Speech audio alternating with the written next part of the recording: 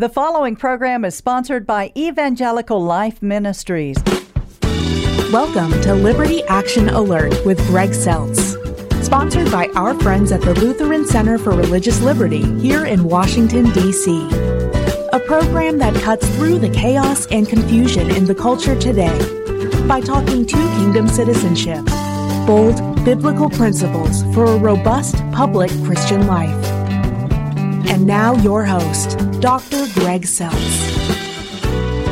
Good day, Washington, D.C., and friends of the program all around the country. I'm Greg Seltz. Welcome to Liberty Action Alert, where every week we try to cut through the noise and take on the issues, especially the public issues that matter to you, people of faith. We try to rely on the wisdom of the Word of God for the sake of the culture and the mission of the church, or as we like to say here at the LCRL, we're trying to put our temporal liberties to work for the sake of the eternal liberties of God for all. Today we're privileged to have back on the Liberty Action Alert Mr. James Bopp Jr., whom Reuters has said, and I love this quote, he's recognized as one of the elite cadre of lawyers emerging as first among equals, giving their clients a disproportionate chance to influence the law of the land. Those are special words, Jim, I'll tell you that. And then in 2012, he was also identified as one of the top Supreme Court advocates. And of course, he had a role to play in the latest adjudication of the Dobbs case, which is what we're going to talk about today. Welcome back, Jim. Pleasure being back, Greg. Thank you. Do you still think Indiana has a chance this year? Got to jump in there on you. Indiana basketball? Basketball. Well, football first, too. But well, we're up and coming in football and in basketball, where everyone thinks we're a favorite to win the Big Ten championship. So all right. Well, I'll be thinking about you when we go head to head. All right. Oh, there you go. All right. Listen, the last time we talked, and we talked about this, right after it was argued in front of the court and everything. From your perspective, are you a little bit surprised by this ruling? And so, what's your take on it? Well, I've become very humble about predicting what the Supreme Court is going to do, and so realizing I can't make a prediction, then I'm not either disappointed or whatever, right. Or happy that my prediction, that I didn't make, either turned out or didn't. Right. So the key factor in the Supreme Court deciding to overturn precedent is simply, are they willing? You can't make them do anything. You can't, they're in total control. They decide what issues, what cases, how they decide them. We realized we were closer than ever. We started working on model legislation, post Roe v. Wade and all that in preparation for the time that we are now in. Well, I guess that's the question. What time are we now in legally? First of all, legally, what does this mean for all the abortion or pro-life laws around the country, if anything? And then, like you said, is legislation? Because I can already tell you on the Hill, we had some pro-family bills that came up that were supposed to be, here's how we go forward, incentivizing the family, et cetera, et cetera. So legally first, where are we at? And then is legislatively the next thing? Well, the matter as a constitutional matter has ended because there's no right to abortion in the U.S. Constitution. That means that states are free to exercise their police powers, as they did prior to Roe v. Wade, to determine to what extent abortion would be legal in their state. Okay. And there is no impediment to that at all. There is, of course, normal things like you can't pass a vague law that, of course, applies to all statutes, but there is nothing peculiar or particular about regulating abortion that would trigger any constitutional limitations. Okay. The only other caveat about what states can do is they obviously cannot do anything that's contrary to a state constitution. And we have a few states that have said, ridiculously, that there is a right to abortion in their state constitution. Right. And so that would limit what the legislatures can do. But there's no federal laws that would prevent full exercise of the state authority, even though the very pro-abortion Biden administration is trying to invent and create things. They sued Idaho the other day on a ridiculous idea, but that's where we are. Yeah, in fact, I think I read the Idaho issue, and it was like 16 weeks. For the health of the mother, so it protected the health of the mother, and it also made exceptions for rape and incest, and yet the Biden administration went after that too. I mean, it seemed like Christian forces, since the very beginning, since the 60s, they have wanted an absolute right to abortion on demand throughout pregnancy, including even after birth, if a baby survives an abortion. They don't want to treat the baby and take care of the baby. That's what has been their goal for all these decades. They've never reached that goal, but that doesn't mean that's not their goal. And when in several states that they have, where they have a Democrat trifecta, what you have seen is repealed all abortion laws, including requiring a physician to perform the abortion, including prohibitions on partial birth abortions, including funding of abortion. In other words, they've gotten their nirvana in several states where they have control.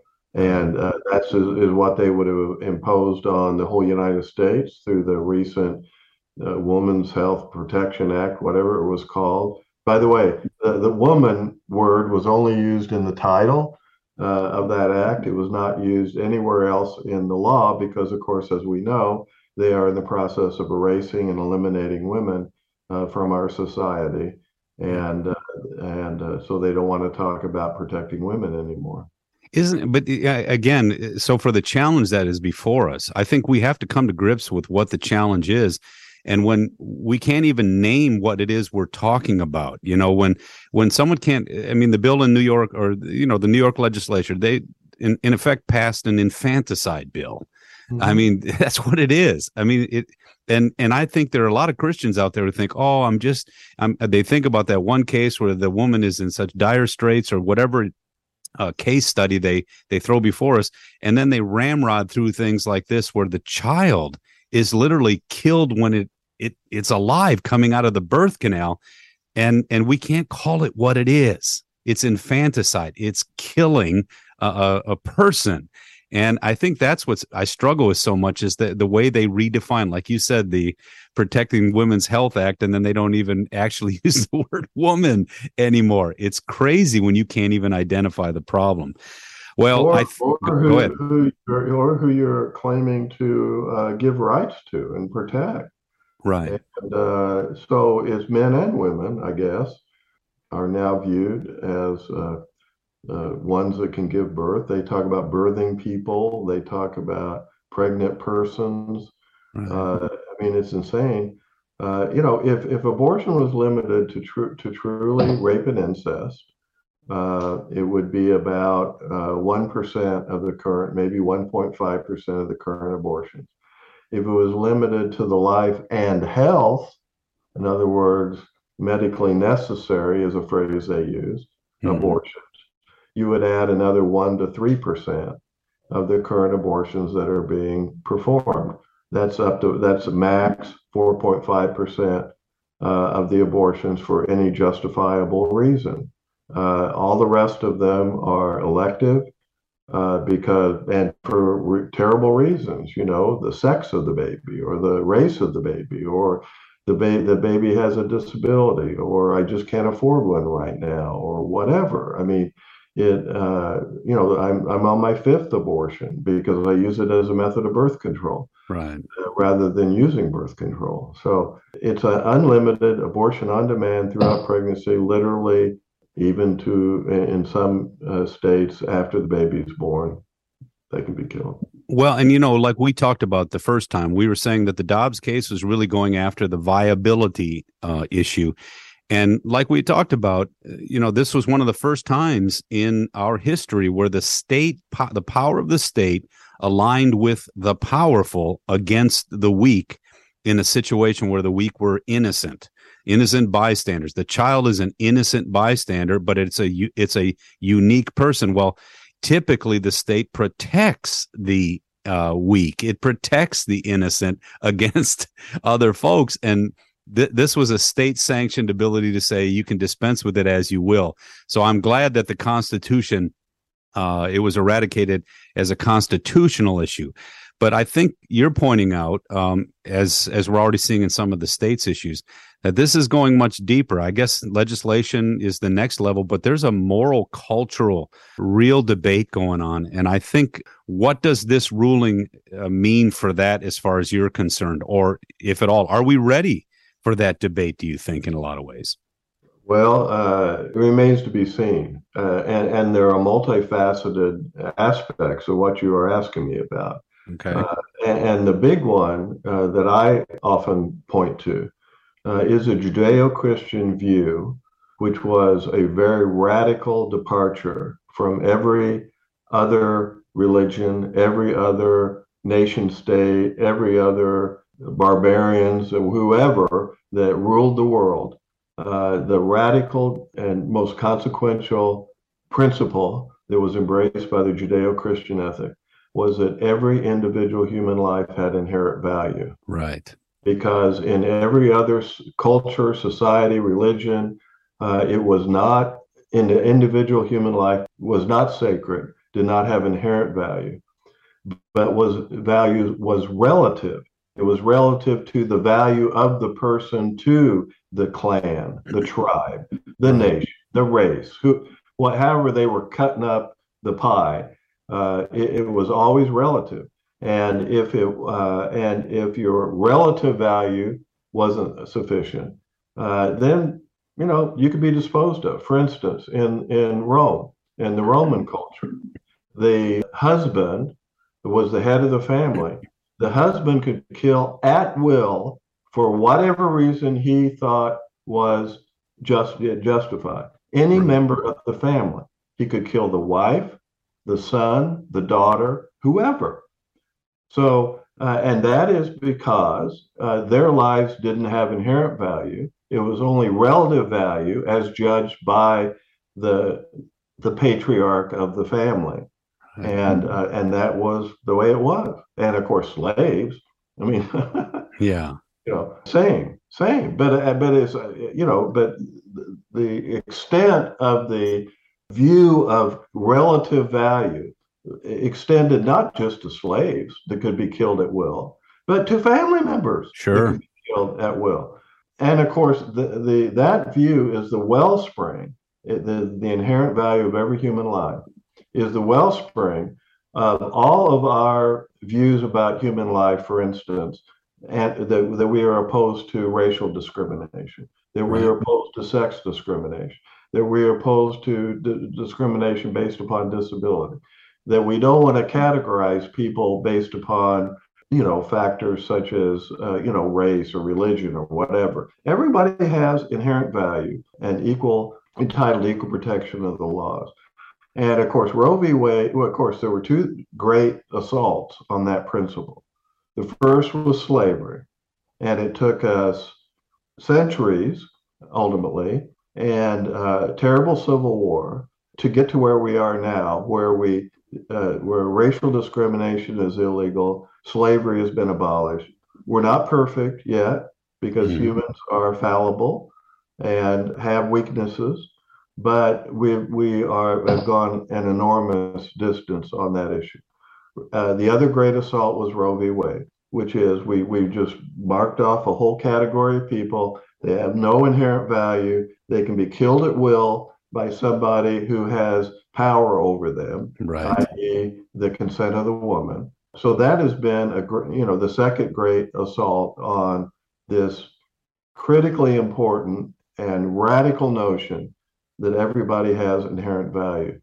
If we give up on that one, we're just going to be like the barbarians or the Romans or whoever, and people's lives will be readily sacrificed because they don't have the because they don't have inherent value anymore. Yeah, they don't have the, that, like you said, and that inherent value led to legal standing, and I argue this too, that's why Darwinism is so egregious, because it's philosophically the foundation of racism.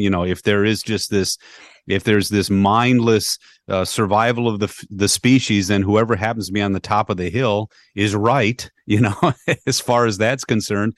And so all this assault on the fact that God created us and God gave us inherent value and each person is precious, people need to understand, I think, that that's what's being debated deeper than whether the law comes this way or the policies come that way. And if you, like you said, if we start going down a direction where we look at your practical value to society, which is, ultimately the secular state takes over all this nonsense, or these important questions, I should say, then whether you're young in the womb or you're older and you're less productive, that's where I think Hitler was going with all this stuff, because the state needs the best and the brightest at the moment, and they determine who that is. That's a scary direction. Do you see, so you said Dred Scott, you brought it up, the two assaults on that principle, which I agree with. Well, we had a civil war. I mean, are we at that kind of place? Is dialogue the way to go?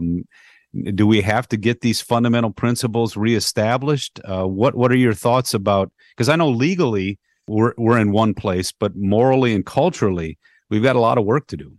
Well, the situation is on the front of whether or not we have a common agreement or common basis, for agreement among our people generally. Mm-hmm.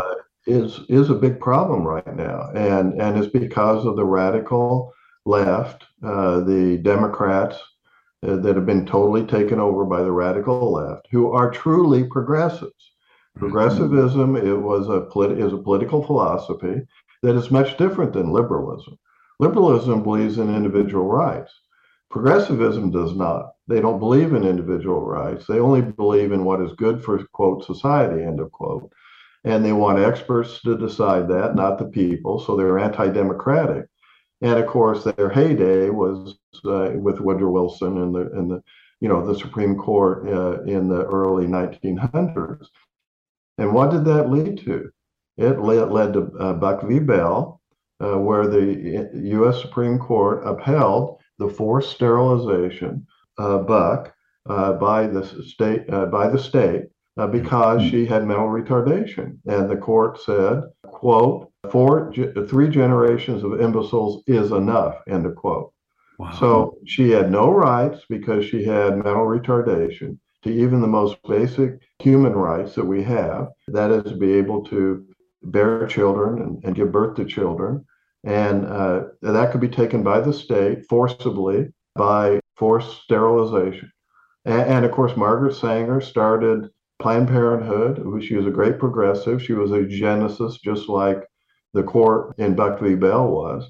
And eugenics is, we want to get rid of people that are just not the right race, not have mental retardation, have whatever problems, that we don't value them. Well, and according and Sanger included Southern Europeans. She thought they were, in quote, inferior, end of quote. Of course, wow. She wanted to eliminate Black children. She was very adamant about and public about that. So eugenics was what she was into, and created Planned Parenthood in order to execute. Isn't it amazing? I thought about that too, that if she came back from the dead, she rose from the grave, she'd be like, we were going to force these people to kill their children. We were going to take their children away to, and abort them. Now they're paying us to do it. I mean, I think she would probably have a big smile on her face. We have people marching on Washington saying, let us kill our children. Whereas back in those days, they were like, leave us alone, let us raise our children. What a dramatic twist. And I think people need to understand, because this is where I hear it all the time. It's the Christian worldview that stands proudly against this kind of view of life, because it's a brutal, tyrannical, very destructive view of life. And we cherish the life of each person. That doesn't mean we always agree with each other, but at least we start from that view that your life has an inherent value, and we respect that going forward. You just said, you pointed out some of the challenges. We just had the Kansas law that did not go into effect, and so Kansas is, in essence, a pro-abortion state, at least at this moment. Are there other challenges at the legislative point of view that you see that we need to be ready for, or is it kind of a new day and we're just going to have to figure it out as we go along? Well, now for the first time, we have a real opportunity to protect innocent human life. Right. Up until under the time of Roe v. Wade, we could only deal with the abortion issue on the margins, on the edges. And we have 3 legislatures dealing with these subjects, and that is West Virginia, South Carolina, and Indiana. And overall, we're doing pretty well. Fortunately, in Indiana, we have a special session, and there's a fight over that. The pro-life groups have been opposing the bill that has been put forward because of too many loopholes, too many failures to provide effective enforcement, etc. Right. And up to today, Indiana, the Right to Life groups in Indiana oppose the current bill that has been going forward. Whether that, it may still be fixed. These are never, as these are never done deals until the last vote is counted.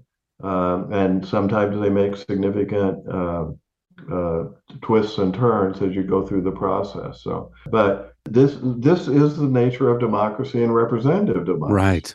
People could say they're pro-life in the past and, vote for parental notice, which was very popular. Vote, not to fund abortion, very popular. But now it's really the rubber meets the road. And, we just hope and pray and expect that they will do what they have said they will do all along.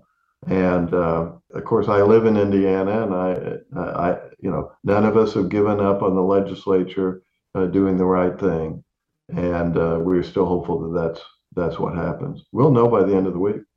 Well, one of the things that we at least know now is something that we probably, we were thinking that this case would provide a roadmap for the overturn of Roe, and here they went all the way and overturned it. So that's something to be celebrated, because as I say it this way, I don't know what you think about this, but it removed the veneer of respectability of abortion, because you never had to actually, in a debate or talking, all someone could say is, well, it's a constitutional right, and that kind of ended the discussion. Now you have to talk about what it actually is we're talking about. What is this procedure? What does it do? What is the aftermath? What are the results to the woman and to the child, and all these different things? They actually have to now start to debate what it actually is, and I think that's a good thing. But like you pointed out, the moral perspective on a lot of these issues is learning where to say no properly out of love for other people. And for whatever reason, our culture thinks that libertinism is love. Just doing whatever I want is love. And I'm telling you, the legislature has to put proper boundaries in place for us to live in a civil society. So in this regard, like you said, the real work, the rubber is going to meet the road. Well, Jim, thank you for your work. Thank you for your efforts before the Supreme Court. I know that you were part of the Dobbs case, but again, all the different cases that you've argued, I know you're a person who believes in the constitutional protections of us as individuals, but you also believe in self-government, religiously motivated, self-disciplined, self-governing people. What a concept, right? Yeah, and we've got an opportunity to get back more in that direction now, and we need to seize that opportunity. Well, I think that's a very exciting place to be. So thanks again for being with us today. Thank you. Pleasure talking to you as always. Thanks for tuning in today. To get to know our LCRL-DC work better, check out our website at lcrlfreedom.org. Contained there are resources to empower your public square dynamic discipleship. Or check out our weekly Word from the Center opinion piece every Friday at facebook.com/LCRL Freedom. Till next time, God bless you always. I'm Greg Seltz. Have a great week. You've been listening to Liberty Action Alert with Greg Seltz. Executive Director of the Lutheran Center for Religious Liberty in Washington, D.C. This program has been brought to you by the Lutheran Center for Religious Liberty.